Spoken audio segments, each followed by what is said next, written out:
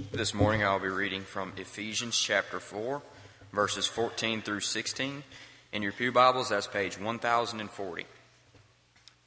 That we should no longer be children, tossed to and fro and carried about with every wind of doctrine, by the trickery of men, in the cunning and craftiness of deceitful plotting, but, speaking the truth in love, may grow up in all things into him who is the head, Christ, from whom the whole body, joined and knit together by what every joint supplies, according to the effective working by which every part does its share, causes the growth of the body for the edifying of itself in love.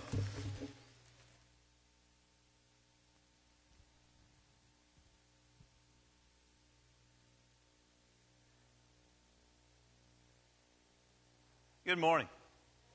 It is good to see each of you. If you're a guest this morning, it encourages us that you make it a priority in your morning to come and to worship together, and we hope that we're an encouragement to you. It is always a wonderful, wonderful blessing to worship God. As we think about this month with God, we can, which has been our theme all year, but this month with God, we can belong to His church. And what a rich blessing that is to think about belonging to the Lord's church. And one of the things that our leaders are asking us to do, and as they do each year, they're very much concerned to make sure that we're learning the Scriptures. It's the living Word. It's what keeps us alive. And so each year they ask us to study individually. And this coming year, if it would help you in the studies, there is a book that we will have in just a few days. If you will sign up for it today at the Information Center, it's the 1-year Bible. And it is a daily Bible reading where each date of the year there is an Old Testament, New Testament reading, as well as a passage out of Psalms and a passage out of Proverbs. And this Bible, if you want to purchase it, it's $10. And if you can sign up at the Information Center, we have already put in an order for those of you that signed up Wednesday night. And we'll go ahead tomorrow and put in another order for those of you that sign up now. And we'll continue to order it for the next week or two. But, of course, if you can go ahead and sign up today, your odds of getting it before the new year would greatly increase. And so if you know that you want that, that is a very good daily Bible to read. And we hope that all of us, whether it's through this particular Bible or some means, that we stay in God's Word every day. With God, we can belong to His church. But as Kevin has already mentioned in the prayer, can you imagine the epitome of selfishness it is to say that I want to be a part of the Lord's church? We studied last Sunday all day long about the church being the called out, those who have left the world because they've answered the Lord's call to be redeemed, to be saved. And can you imagine individuals coming into the Lord's church and then looking around the world and saying, we don't care if you're saved or not? That wouldn't be a Christian at all, would it? As a matter of fact, Jesus came to seek and to save the lost. The very heart of why Jesus came to this earth was for others. And then for us to say we want to be Christ-like, we want to be a part of the saved, we would have to have that same heart and that same mindset that says, I want those about me to be saved also. And so with that, we think about we can have increase. How important it is for us to have increase of those who belong. All around us in this community are individuals that they're not right with their God. They don't know their God. And it'll be you and I that God will use as tools if we make ourselves available for that increase to take place. I think about an old Jewish story that was told. A rabbi was walking along with some of his students. And he asked them a question that they realized there was much more to it than just some kind of physical or scientific fact. He asked them, he said, at what point in time do you know that dark is over, night is through, and dawn has broken? And they walked on in silence for quite some time. And finally one student said, Teacher, I have an answer I would like to bring to your attention to see if it's correct. Would it be that at a distance you could tell the difference between a wolf and a sheep? The rabbi thought of the wisdom of such an answer, but said, no, that's not the answer. And another said, would it be that an individual at a distance could tell the difference between a grapevine and a thorn? He said, no, that's not the answer. And there was silence for a while longer. And finally, one of the students said, Rabbi, please tell us what the answer would be. And he says, the dawn comes for each of us when we can look into the face of another human being, and by virtue of the light that comes from above, we can recognize that even a stranger could be our brother or sister. Friends, there could be no greater act of selfishness than for an individual to think they're saved and not have concern with whether or not those around them are saved. I heard just the other day of a situation where a mother who was a drug addict sold the formula for her baby in order to buy her drugs, and her baby was starving to death. And some people would immediately say, that angers me to think that someone would be that selfish. That's nothing. Physical selfishness is nothing in comparison to spiritual selfishness, where someone would honestly not care about someone's eternity. This morning, we do want to belong to the Lord's church, but we must realize that what we're called to belong to is totally, 100% unselfish. If any man will come after me, let him deny himself. From that day forward, others' well-being is a greater concern than their own. God's will being done in their life is a greater concern than their own. Unselfishness is the heart of Christianity because we learn it from the one who is truly unselfish, and that is our Lord Jesus Christ. Do you remember earlier this year we studied so much out of the book of Acts? It was under this theme, with God we can. I'd like to just spend 3 minutes here to remind us of some of the things we studied, just to see the importance of the church's mindset toward others. Just a few days before the church began, it was after the Lord was resurrected. That resurrected Lord told us in Matthew the 28th chapter in verse 19, 20, He was speaking to the apostles and He told them, go therefore and make disciples of all nations. Now think about it. He didn't say, I want you to assemble together and I want you to look inward. He says, I want you to go and I want you to make more disciples. You're disciples. Now go and make disciples. Mark would record Jesus saying this same thing, and perhaps at another time and in different words though. He says in Mark the 16th chapter, go into all the world and preach the gospel. Notice this, to every creature. Do you realize there is not a person that lives in your community that God does not want them to be saved?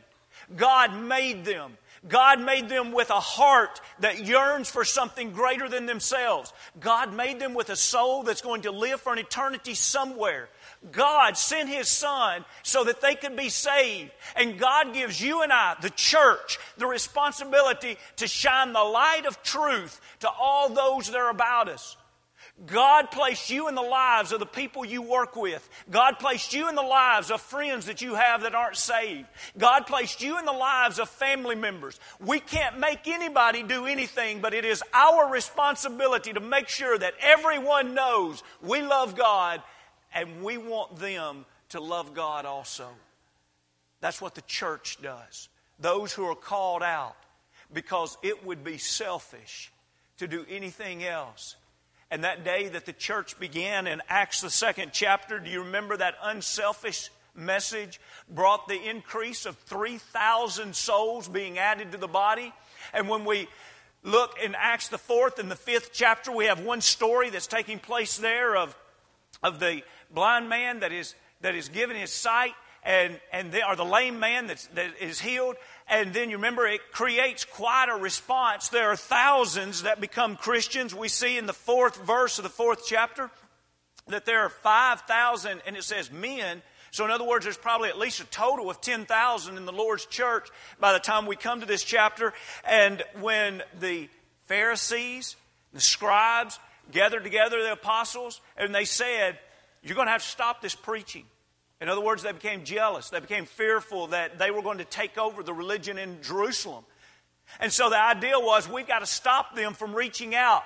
Do you remember what their answer was there in the 4th chapter? And look down at verse 20. For we cannot but speak the things which we have seen and heard. We can't stop reaching out. You want us to just get together in our assemblies and talk among ourselves? We're not going to do it.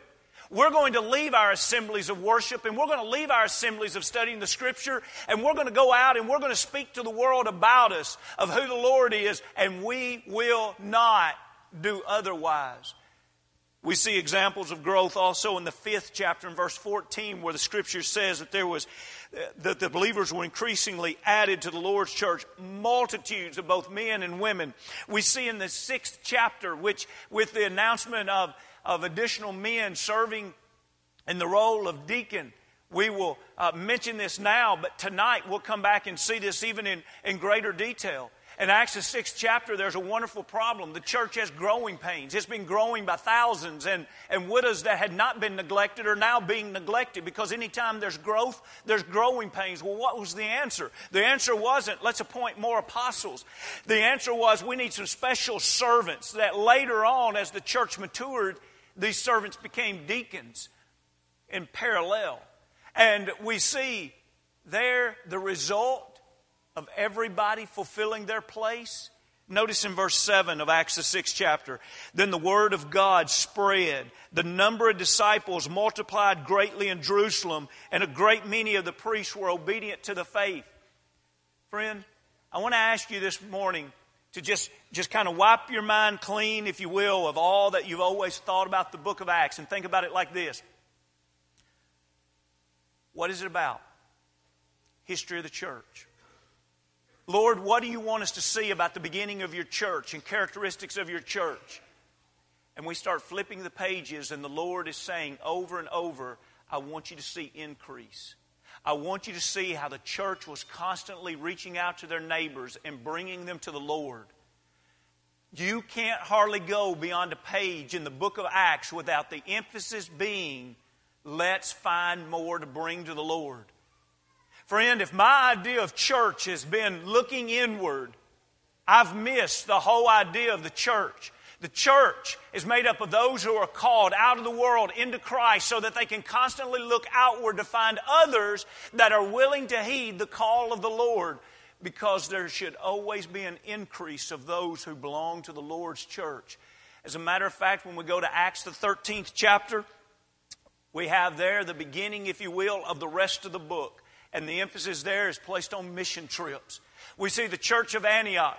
They didn't complain to the Holy Spirit when the Holy Spirit said, I want you to send Barnabas and Paul on a missionary trip. They didn't say, oh, that's our preacher. That's our people that we love Barnabas. He is such a man of encouragement. Paul is such a scholarly man. Don't take our preachers from us. Instead, they fasted, they prayed, and they sent them out. Why? Because the work of the church has always been, it's not about us. It's about reaching those about us that would answer the call of the Lord. This brings us now to our text this morning. And by the way, like last week, we'll have one study complete as we study this morning and tonight. And so studying this morning and tonight, we're going to look especially at Ephesians, the 4th chapter. Remember last week we looked at Ephesians, the 1st chapter, looking at our theme of the church. I want you to notice here that as we go through the book of Acts, it excites us to think that the Lord wants us to reach out.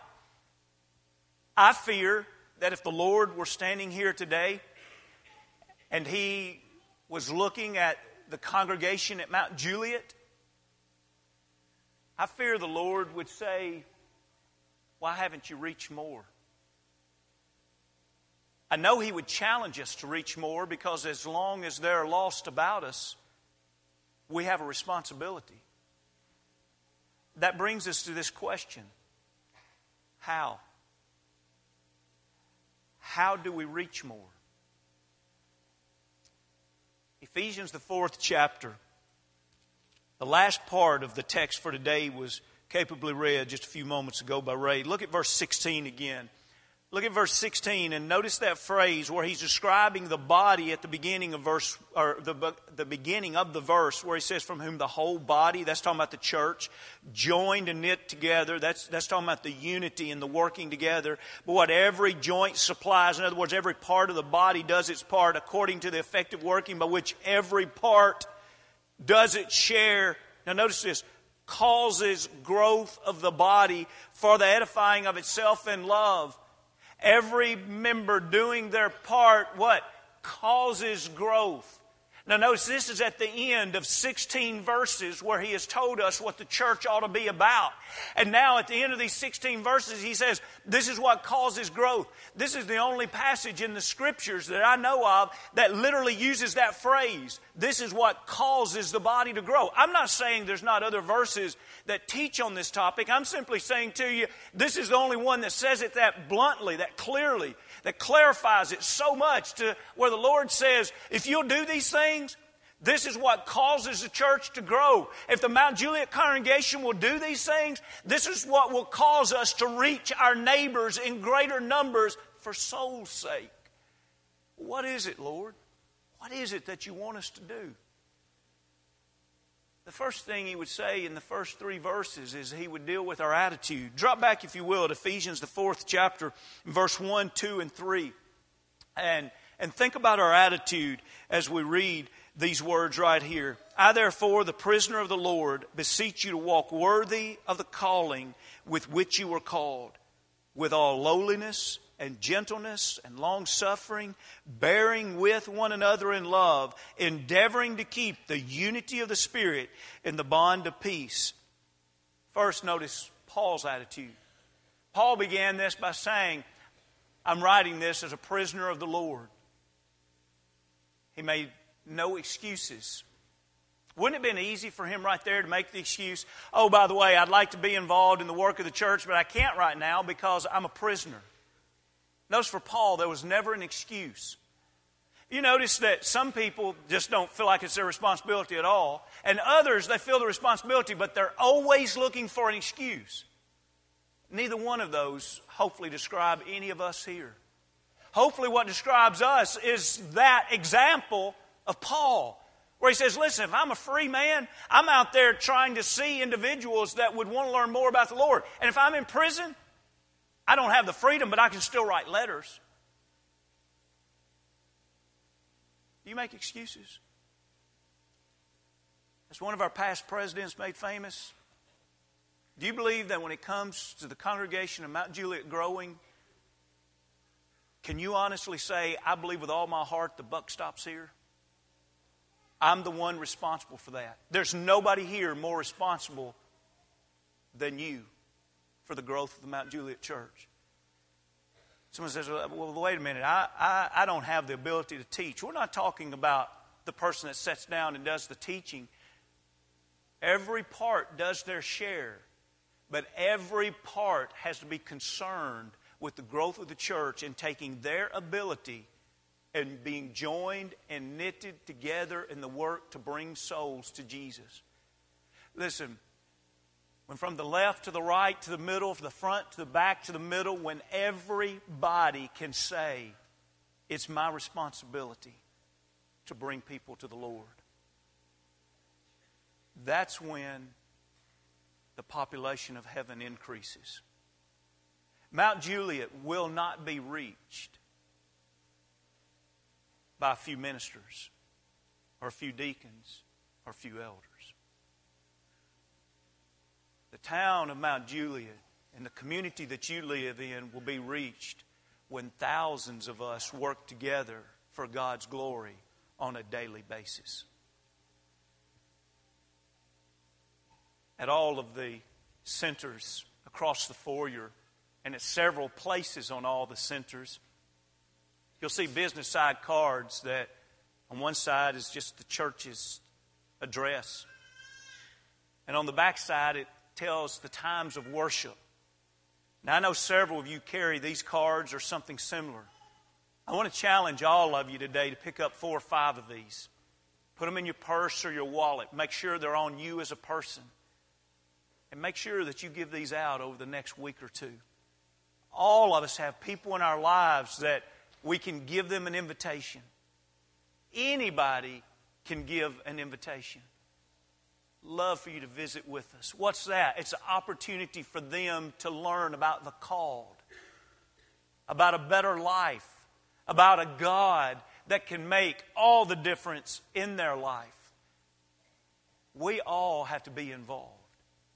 But notice, it's not just that attitude that says it begins with me, but in verse 2, he lists characteristics that are literally attractive. Now think about that for a moment.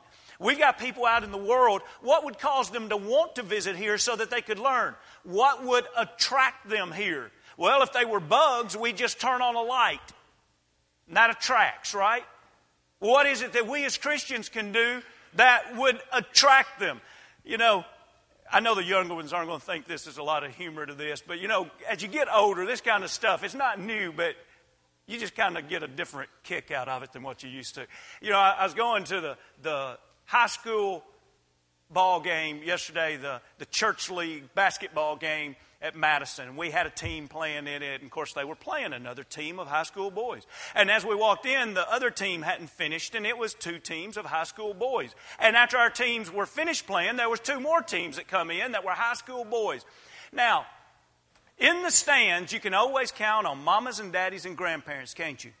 You want to take a guess who else filled those stands? I kind of got a kick out of yesterday watching all these high school boys play, and there wasn't a high school boy sitting in the stand. But boy, there were a lot of high school girls all in the stands. Why? They're attracted to them. It just works that way.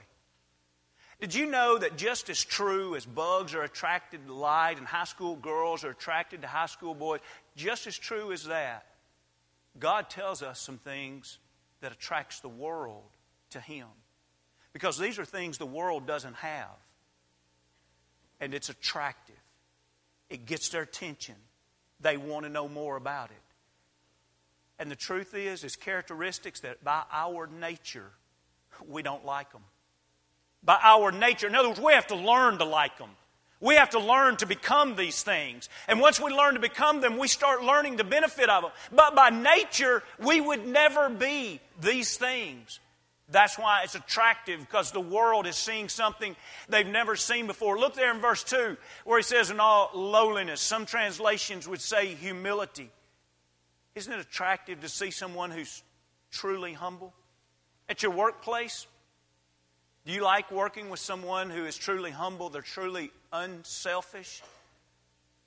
Do you like working with people that are selfish? Do you like working with somebody that's intentionally going to come in late so that you'll start the work and get the head start? Do you like working with somebody that's always going to take the light load and always push off to you the heavy load? Friends, you don't have to be a Christian to realize how attractive humility is. But it's only by Christianity that we truly learn a life of constant humility that says, you know what? I really do believe the other is greater than me. I esteem others greater than myself, Philippians the 2nd chapter. I believe in a Savior that I want to become more like Him, and He was willing to come to this earth and die for mankind as their servant. You remember when Zebedee's wife came and spoke to Jesus as the mother of two of the disciples. Someone says, well, she was just being a good mother. No, not at that moment she wasn't being a good mother, because she wasn't practicing what a disciple of Jesus ought to practice. Lord, will you put one of my sons on the right hand and one on the left hand? And you remember that the reaction of the others, they were moved with indignation. Why? Pride and arrogance always looks and tastes bad. If we're going to attract others, when they walk into our front doors, they need to see people that are so humble that it's obvious that they're willing to put them first.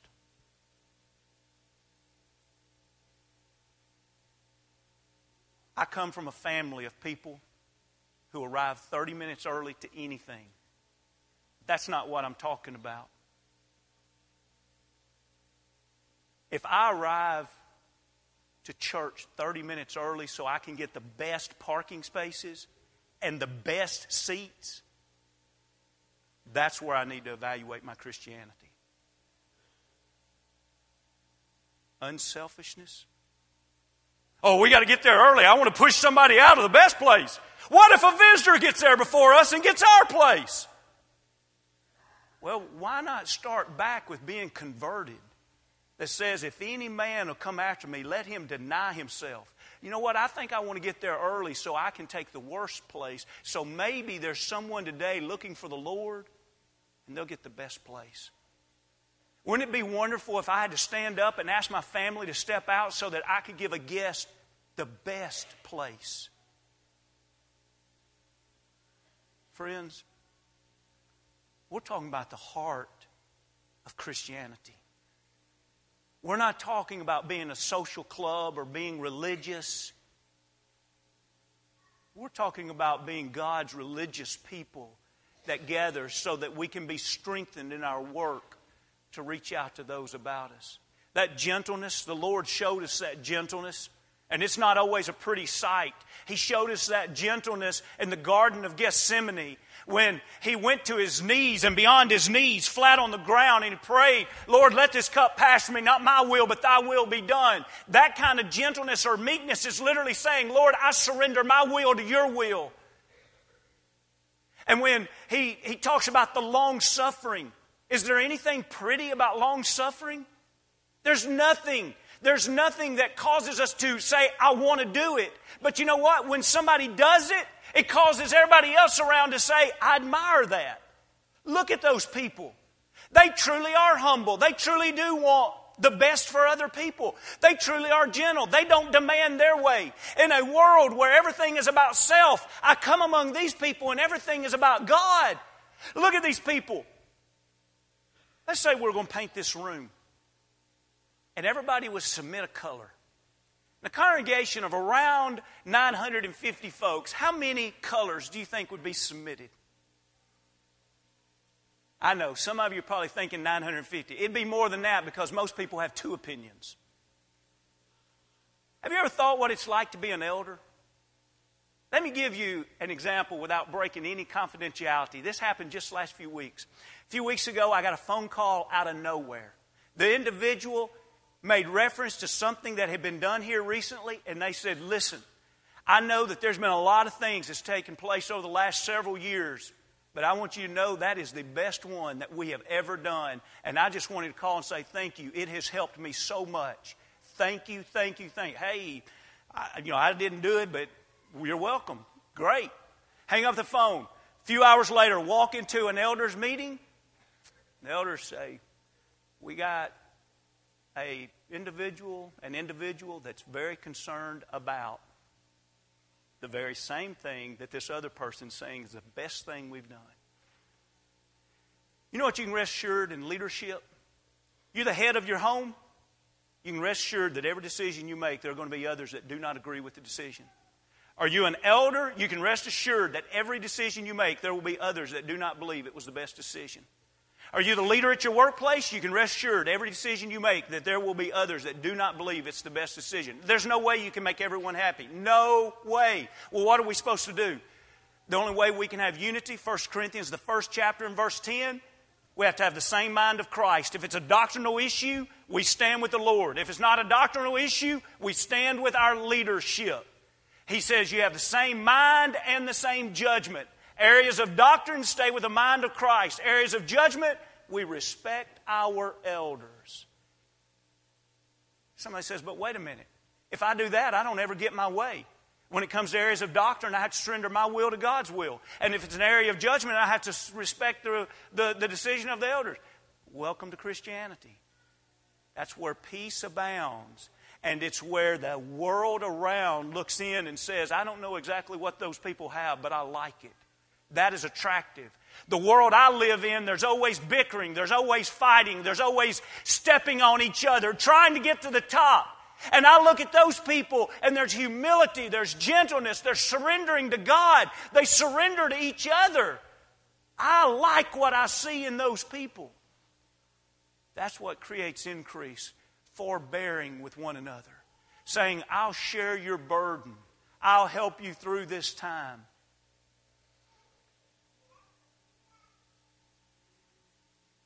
What would cause someone who visited here one Sunday to think, I want to come back here? I want to come back a second time. Now, the reason that question is so important is because the next person that will be immersed into Jesus Christ in these waters, they'll first have visited here as a rule of thumb. Very seldom is anyone ever baptized here that didn't first visit here.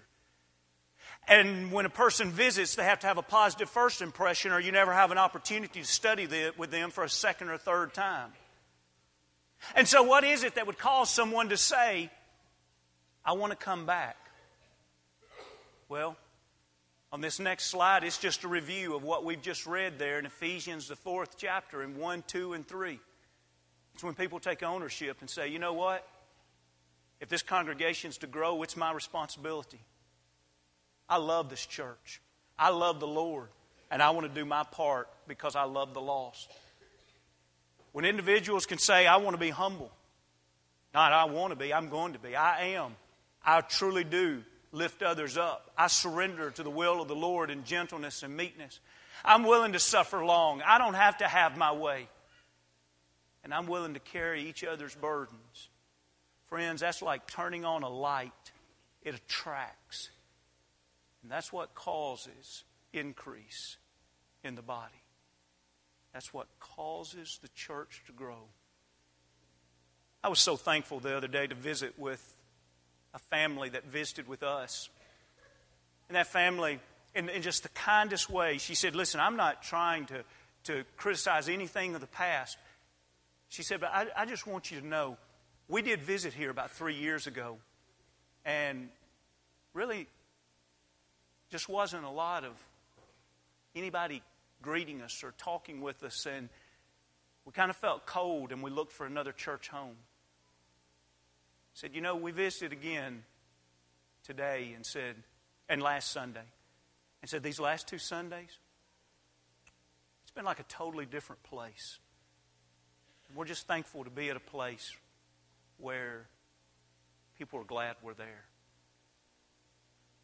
It's the love of the Lord that brings people back for a second visit. Now, we'll study today 3 other areas that the Lord gives us in Ephesians 4 that's very important. But friends, that first impression, it'll be made by our attitude. And let's hope and pray and exemplify an attitude that's always like Christ. This morning, we don't suggest to you that we're perfect people. Individually and collectively, we make mistakes. But we do suggest to you this morning that we're people that are serious about our walk with God, and we want to be faithful to Him. And if you're not faithful to God right now, why not become His child? Be immersed into Christ for the remission of your sins as a believer, willing to repent and confess. Maybe you've begun that journey and you've lost sight of that journey and you want to come back. Let's encourage each other. Let's help each other. Let's serve our God. Let's forbear with each other. If we can help you this morning in any way, come as we stand as we sing.